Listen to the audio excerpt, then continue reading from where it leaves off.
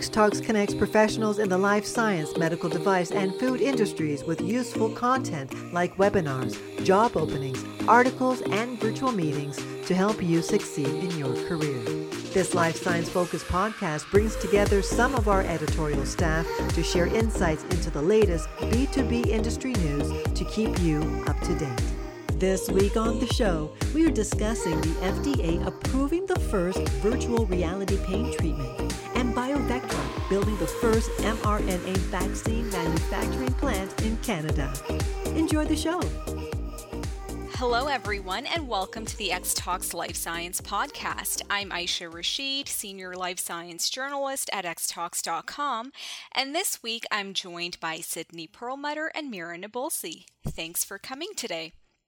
So I'm going to start us off with a story about a new virtual reality-based pain therapy that recently received de novo clearance or approval from the U.S. Food and Drug Administration this week. And the system is called EaseVRX, and it's been developed by a company called Applied VR. Now, this virtual reality-based system has become the very first virtual reality pain treatment for chronic pain. And so the system is indicated for the treatment of specifically lower back pain. And the system is an at-home device, and it's based on immersive virtual reality. And so Applied VR is a company that's focused on pioneering the next generation of immersive therapeutics for chronic pain. And before the FDA approval last week, the company had received breakthrough device designation for EaseVRX in 2020. Now, immersive techniques or technologies use artificial or simulated environments to immerse users in their learning. This specific device is a non-invasive prescription use virtual reality pain system that uses cognitive behavioral therapy or CBT and other behavioral approaches to assist patients in achieving relief for their back pain. The device contains preloaded software content on a proprietary hardware platform, and this delivers automated behavioral skills content as part of the treatment strategy.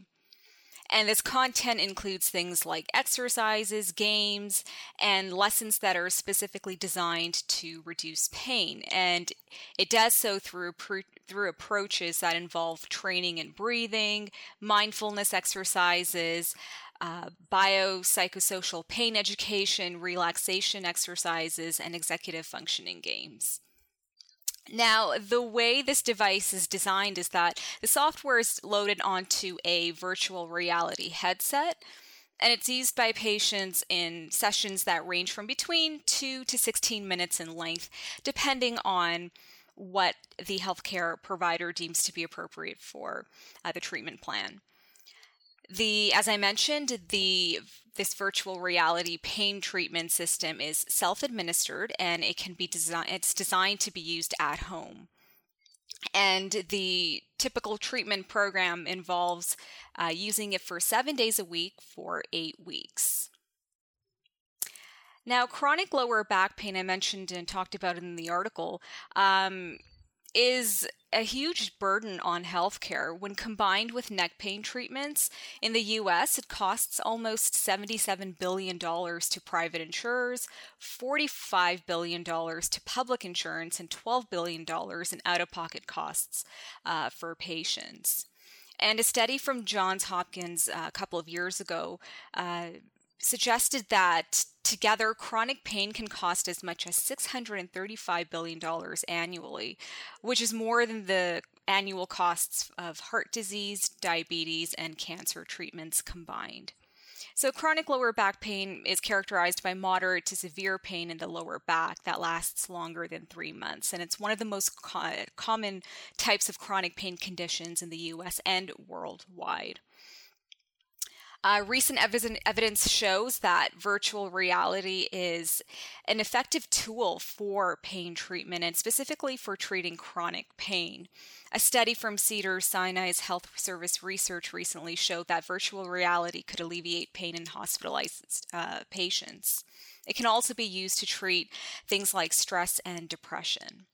Going back to the Ease VRX system from Applied VR, the system includes, as I mentioned, a VR headset, a controller, as well as a breathing amplifier, which is attached to the headset, and that channels the user's breath towards the microphone on the headset to initiate and to guide deep breathing exercises.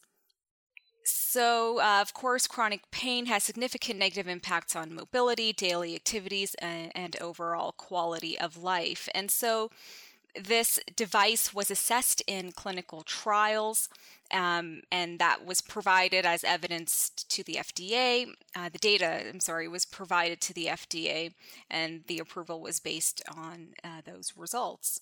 So the device was evaluated in 2 randomized control trials that evaluated the efficacy of the virtual reality-based system. Both studies showed that the virtual reality pain treatment program improved multiple chronic pain outcomes. The first study showed that individuals that had chronic lower back pain or fibromyalgia pain experienced improvements in their symptoms with significant reductions in a couple of key pain indicators, and these were defined by a threshold of significance of at least 30% for each category. So a threshold of significance of that percentage was deemed to be a significant improvement. The second trial also evaluated the safety and efficacy of Ease VRX over a period of 8 weeks, and that study showed that patients reported significant improvements after treatment, which included a 42% reduction in pain intensity, as well as reductions in pain-related interferences in activity. For example, there was a 52% reduction in interferences with sleep, 56% reduction in mood interferences, as well as a 57% reduction in stress. So the system is already being used, or Applied VR and its applications are already being used across hundreds of health systems around the world. And Applied VR says that it will continue to test its Ease VRX system to demonstrate, again, both its clinical efficacy and cost effectiveness to treat pain. So just wanted to get your thoughts on this new virtual reality-based pain treatment, and if you've ever heard of anything along these lines before to treat pain. So I was going to say, actually, when you were talking about the story, I'm like, it's so funny how these kind of technologies that had such bad connotation as to being distracted from reality and all this kind of stuff is being used to treat people, which is really awesome to see. But no, I haven't heard anything that applies virtual reality with pain. I think that's really innovative, firstly. And second, I'd love to see it. Do you know if they show any sort of, videos and things like that would show? Yeah. Absolutely. I was going to include some images, some screenshots in the article, which great idea for reminding me to do that. But yeah, it's basically akin to kind of a video game in a game. And I don't know if you guys remember the article, the story I covered about, right? The use of specially designed video games to treat ADHD in kids. So it's really sort of along the same lines where you're using these principles of cognitive and based sort of behavioral therapies and integrating that in these kinds of treatments based on, the way they design the imagery and, the sorts of exercises that are involved in the programs. So it kind of reminded me of that. And I can definitely add sort of those images and what it kind of looks like, but it's pretty cool. It does kind of look like you're, in a field, let's say, and you have all of these different colors. So it's very vibrant imagery and really perception based. Yeah, I also have never heard of VR for chronic pain specifically, but I know it was just approved, so I don't think that it's been, at all rolled out yet, but I have a feeling that it's probably going to be on the expensive side. Did it talk about pricing at all? No, with a lot of these things, again, they did not talk about the pricing or the cost of it. But again, they do say that chronic pain, as I mentioned, is very costly to treat in general with traditional routes or traditional approaches, which are mainly things like medications, or if you're talking about cognitive behavioral therapies. So I think they are aiming to provide sort of or offer an alternative and a therapeutic that might be able to address those cost issues, because they did talk about that. So hopefully it won't be, exorbitant, but we'll see. But they did not mention exactly what the costs would look like. Sorry, I'm not sure if you mentioned this, but I just have a question. So will this be used in hospitals, or will patients be able to do this at home? Patients can do this at home. So awesome. It's designed to be used at home. I'm pretty sure it can be used in other settings as well, if patients may require the assistance of a healthcare provider, for example. But it's designed to be an at-home, self-administered system. Oh, that's really cool. Mm-hmm. Yeah, I feel like this is just one of many of those decentralized, either trials or treatments that have sort of spawned from the pandemic and making it easier for patients to access healthcare. So not sure if this was in the works before COVID, but it definitely seems like something inspired by people staying at home and making a treatment easier for them, especially given the fact that you mentioned that you have to do it 7 days a week for 8 weeks. So it seems pretty intensive. Now I'm not sure how many minutes a day that it is, but seems like a pretty you got to commit to this if you want to get the most out of it.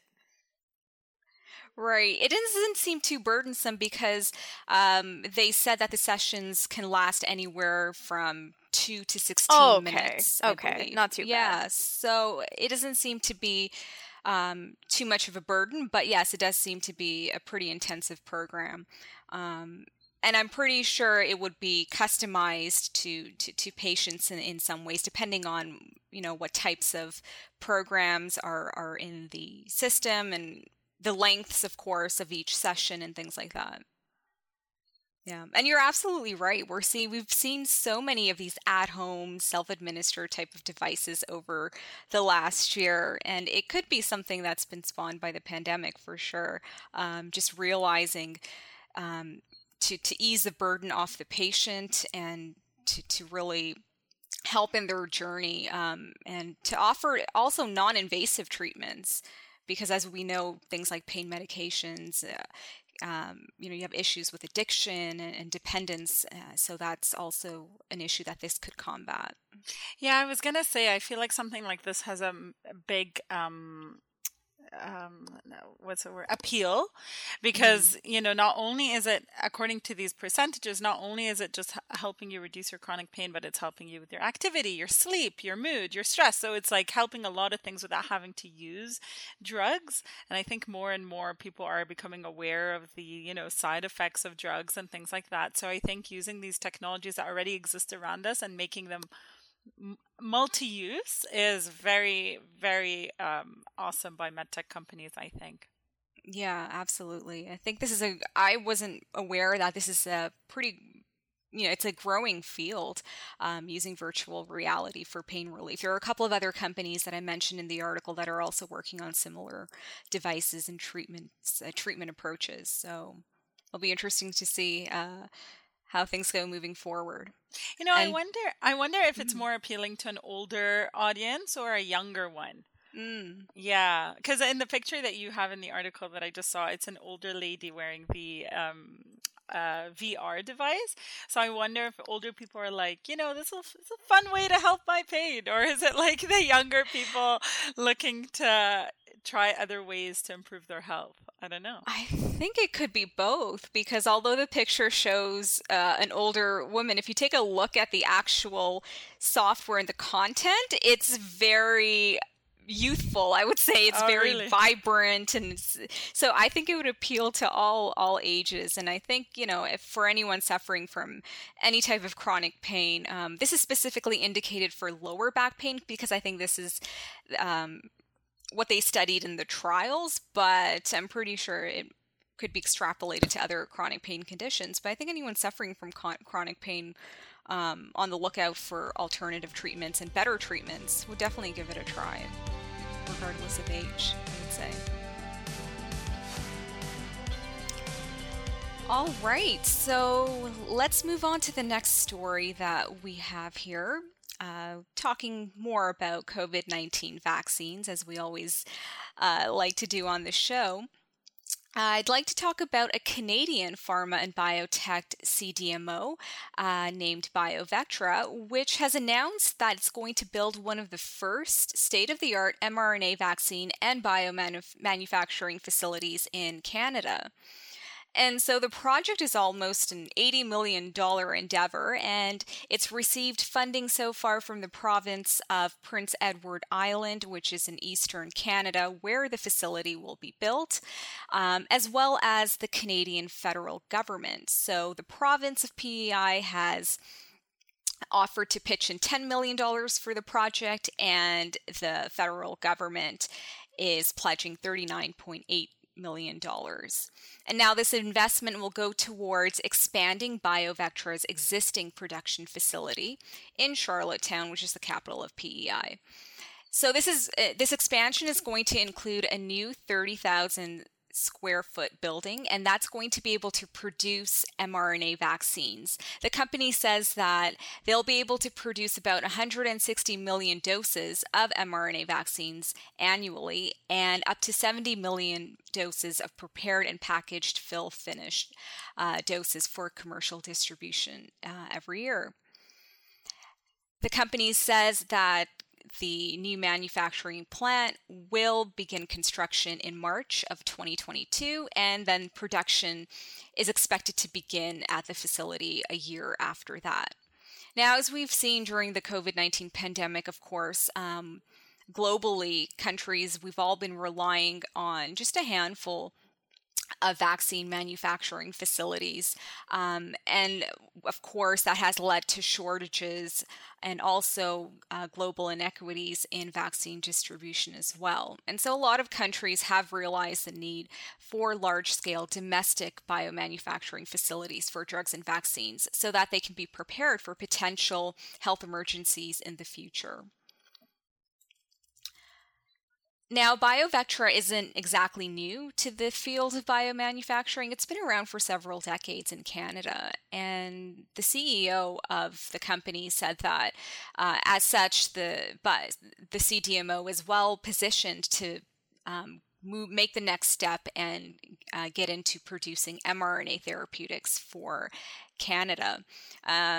It says that as a leading Canadian CDMO with more than 50 years of expertise, they have a proven record of pushing the boundaries of our capabilities to meet global customers' challenges. Also, the Canadian government acknowledged their shortcomings in the life sciences and R&D biomanufacturing across the board during the pandemic. And so Canada, as with a lot of other countries, were also dependent on other nations, namely the US and Germany, BioNTech, which co-developed the Pfizer vaccine for production of vaccine doses for COVID-19. And to be prepared, this is part of Canada's national efforts to really boost up their biomanufacturing and their life sciences R&D programs. So as part of efforts to address the gap between COVID-19 vaccines and distribution, the Canadian government has also provided $173 million in funding to a biotech company based in Montreal, Quebec, which is working to develop a plant-based COVID-19 vaccine in partnership with GSK. The company Medicago currently has its vaccine candidate in phase 3 trials, and recently it released results of phase 2 trials showing that its vaccine demonstrates good efficacy and a good safety profile. In addition to Medicago, Canada also has plans to manufacture its own doses of the highly anticipated Novavax COVID-19 vaccine at the National Research Council of Canada's Biologics Manufacturing Centre in Montreal, pending authorization of that vaccine. And so once that facility is up and running, the government says that the production house could produce up to 24 million doses of vaccine per year. And so far, Novavax's vaccine has only been authorized for emergency use in Indonesia and the Philippines. And the company completed a rolling submission to Health Canada to seek approval for the vaccine in Canada. So of course, people might say, well, why do we need these manufacturing facilities now specifically for the COVID-19 vaccines? Well, the thing is that there's a lot of talk about boosters going around, right? Since there are issues of waning immunity to consider, and COVID isn't gone yet. We still have case numbers increasing around the world. And so this is prompting health regulators to, number one, recommend boosters, and then also for governments to pay more heed to their manufacturing capabilities, and also to prepare for future disease outbreaks and health emergencies, as I mentioned.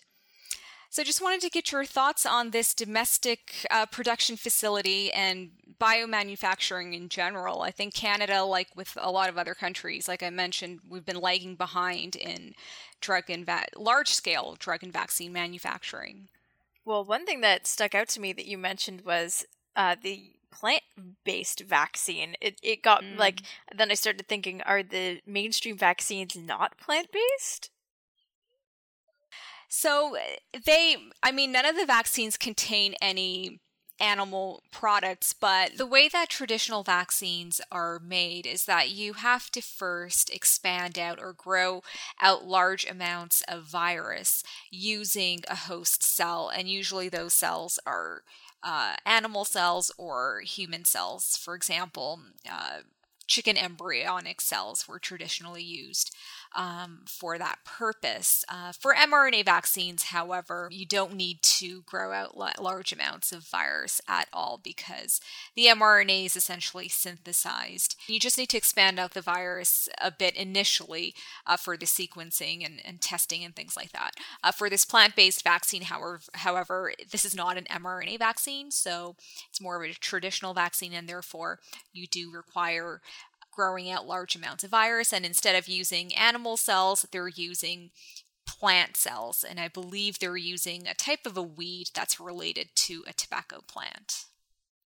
That's really interesting. I knew that would catch your attention. Yeah, it's the food writer, Plant-based, right? I never even heard of anyone making that distinction before, so it's really cool that you brought it up. But in terms of manufacturing, I would say we're in Canada. I would say we're very lucky that we have the resources and the opportunity to be able to do this, and hopefully we are more generous and are able to share what we produce with the rest of the world who needs it too, because at this point in the pandemic, I would say Canada has a relatively good handle on cases. They still are increasing, as you mentioned, but we do have a good amount of people vaccinated, and with boosters coming up as well, I know we're going to still need more vaccines, but I would just hope that we're generous and we distribute what we produce to countries that need it the most. Yeah, I think it's so late to the game though. Like, it's now, the pandemic's been around for so long. But yeah, like you said, Sydney, I guess like the idea of distribution to other countries that are still struggling, because reality is a lot of countries in the world are not doing so well with the pandemic.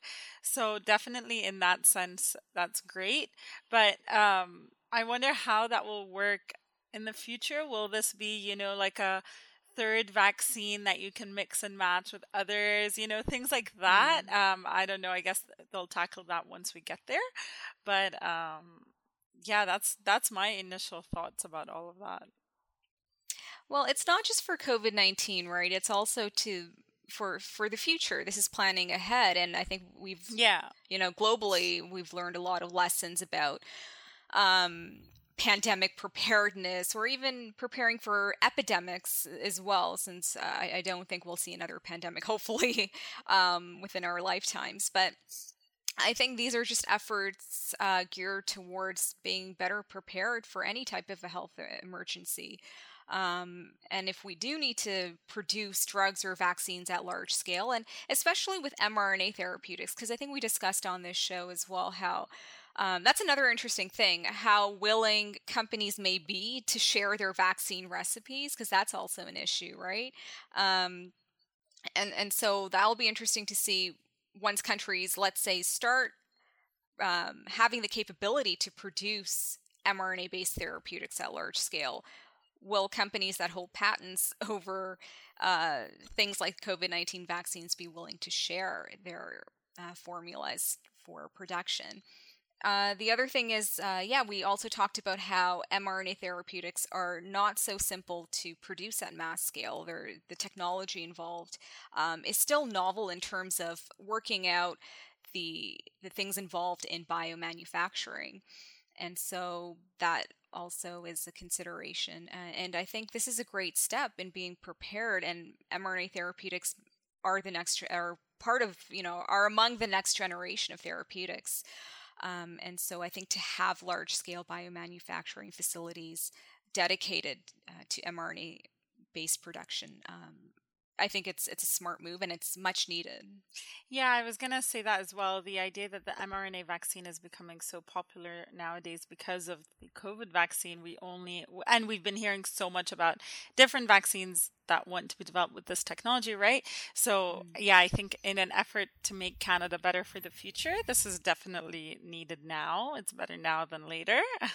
That's for sure. But yeah, you're totally right, Aisha. Yeah, and I think, Sydney, you were saying that this would also be great to sort of ease the burden off of current manufacturers in terms of meeting global demands, and to help ensure more equitable distribution of vaccines for COVID-19 right now, and potentially for other things in the future. So. Yeah, it's true. Even though I totally agree with you, Mira, it does feel late in the game. It's evolving so unpredictably still that I still predict that it will be needed. And even though it does feel late, it's better late than never, I guess. Better late than never indeed. So on that note, that's the end of this episode of the X Talks Life Science podcast. If you liked today's show, don't forget to rate, review, and subscribe. Thanks everyone, and see you next week. Bye. Bye. Bye. Thanks for listening to the X Talks Life Science podcast. If you enjoyed our discussions today, please share the episode with your friends and colleagues, and be sure to subscribe in order to be notified when a new episode is released. To join in on the discussion, you can find X Talks on social media, email podcast@xtalks.com, or comment on the articles directly. Links are in the show description. Take a moment to join our community at xtalks.com to get access to everything we have to offer, including webinars, job listings, virtual meetings, articles, and more.